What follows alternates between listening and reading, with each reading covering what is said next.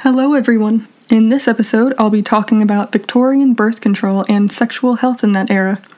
My name is Lenore, and I'm the Victorian.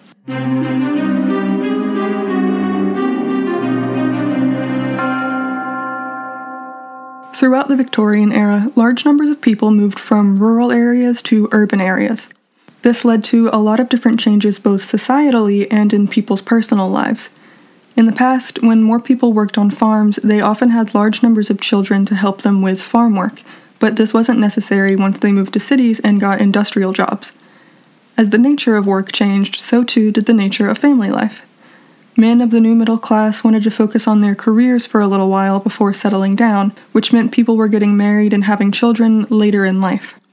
Couples of all social classes were choosing to have fewer children, a decision which was especially appealing to women who feared dying in childbirth, as that was much more common back then.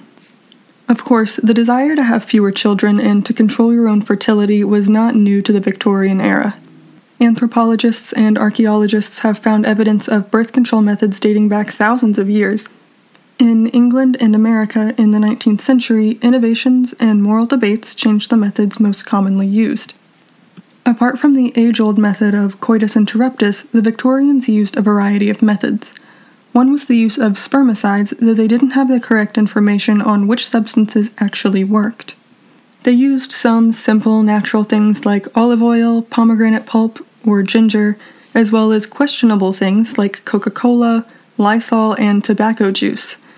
Sometimes these possible spermicides were applied topically. Other times, a small bit of sponge attached to a ribbon would be soaked in a solution and then inserted before sex, then removed after and washed.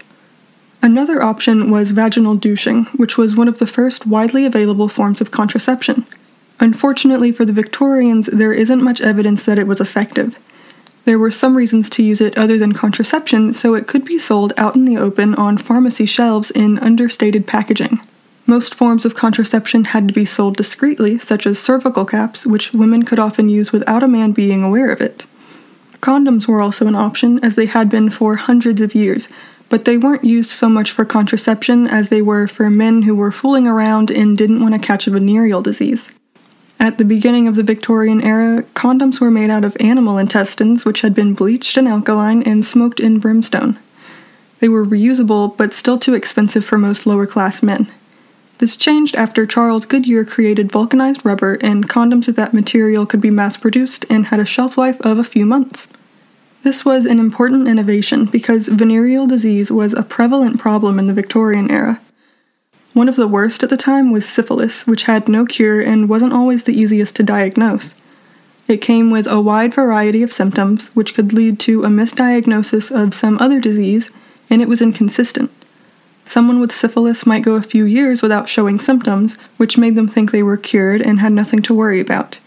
Sometimes the symptoms were disfiguring, leading to an intense stigma against infected people. Syphilis could also lead to infertility, miscarriages, and stillbirths, and children born with the disease might die young or have serious health complications. An unfortunate reality of being a Victorian woman was that your unfaithful husband might bring home a venereal disease, which you then got too, but you'd be kept in the dark about it by both your husband and your doctor. While receiving treatments, the doctor, paid for by your husband, would keep the diagnosis from you under the guise of doctor-patient confidentiality. Telling you what you'd contracted would also mean telling you what another patient, your husband, had contracted. Of course, Victorian women weren't stupid, so plenty of them figured out what was going on. The proliferation of venereal disease in the Victorian era was frequently blamed on prostitution. It's difficult to know how prevalent it was during that time because the records we have aren't exact. One contemporary estimate stated that 1 in 5 women in London worked as prostitutes, but modern historians believe that number was inflated in order to scare the public into supporting moral reforms.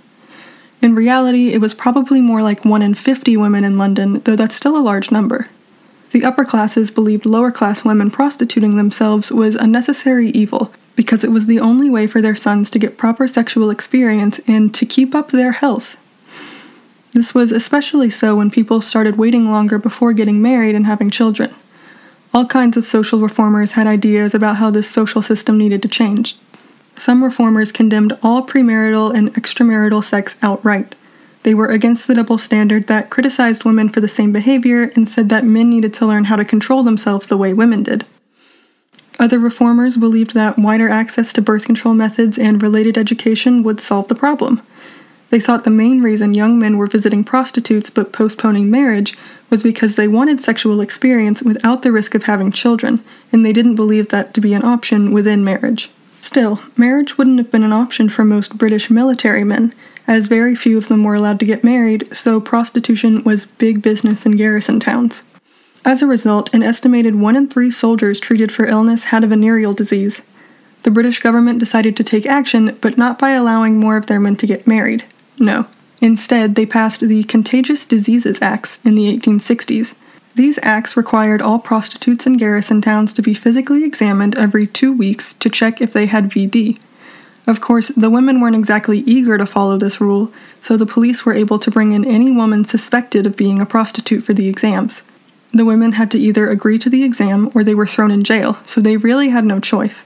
If a woman was found to have VD, then she was confined for a set period of time or until her symptoms cleared up. Originally, the specific length of confinement was 3 months, but it was later extended to a year.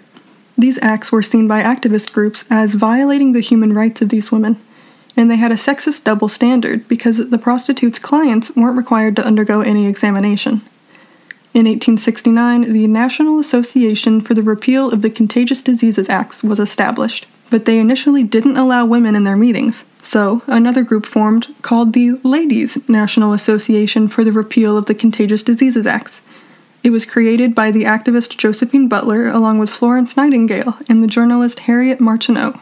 The acts were finally repealed in the 1880s, and the backlash against them is credited as one of the main things which started Britain's women's rights movement.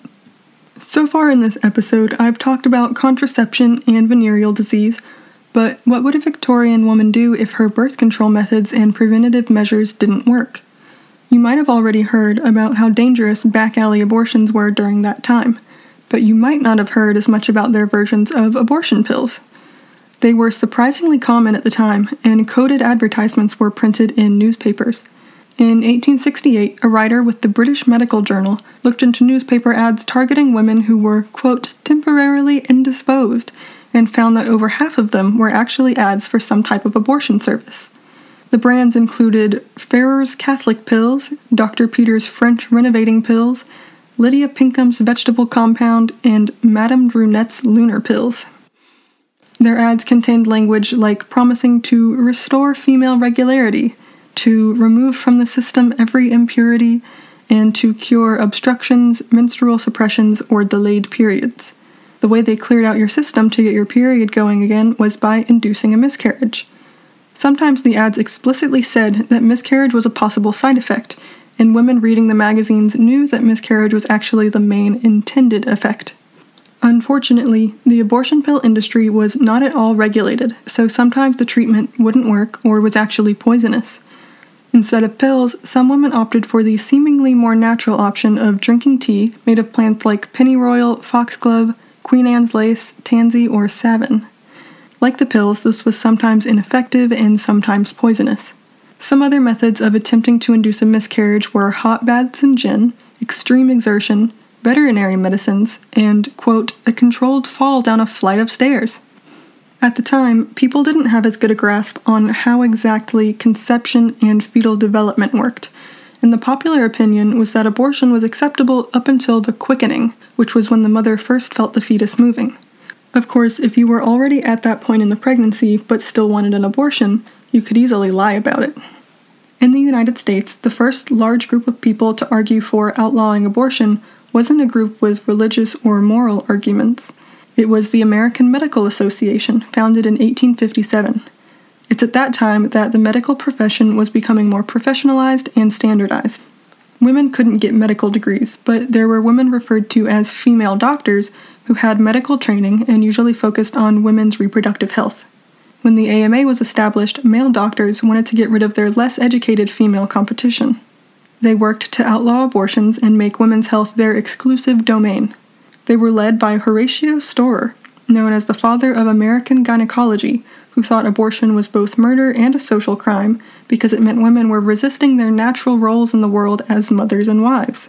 These doctors were also worried that abortion was the cause of the declining birth rates among white women, and they thought that this would lead to America's white population losing power, especially after abolition. Besides all these reasons, there were also growing numbers of people who believed abortion to be against their religion, and new scientific understandings of fetal development led to more debate about when exactly life begins. By 1900, abortion was a felony in every U.S. state. This legislation was helped along by Anthony Comstock, an anti-vice activist whose name is now tied to anti-obscenity laws. In 1873, the Comstock Act made it illegal to use the U.S. Postal Service to send contraceptives, abortion drugs, or obscene and immoral materials. This meant those things had to go underground and fewer people had access to information about sexual health.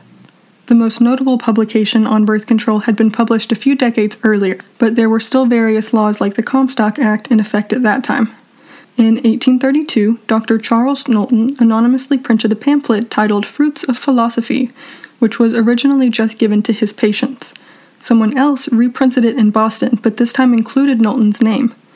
For the publication, Knowlton was fined $50, prosecuted 3 times, and served 3 months of hard labor. After being released, Knowlton continued reprinting it. The pamphlet was published in London multiple times, but the most commonly available edition was published by Annie Besant and Charles Bradlaugh in 1877. The two were convicted of obscenity and sent to jail, but had the sentence overturned. Their trial sparked public interest in the Fruits of Philosophy, and as a result, more people read the publication.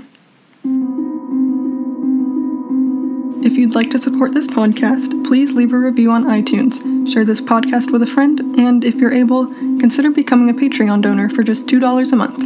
You'll have access to exclusive content, and you'll be helping to offset production costs. You can find me at patreon.com/Victorienne, and if you have a topic suggestion for a future episode, please email victoriennepodcast@gmail.com. To stay tuned for updates on this podcast, you can find me on Facebook on the page The Victorienne. I'm also on Instagram under Victorienne Podcast. Thanks for listening.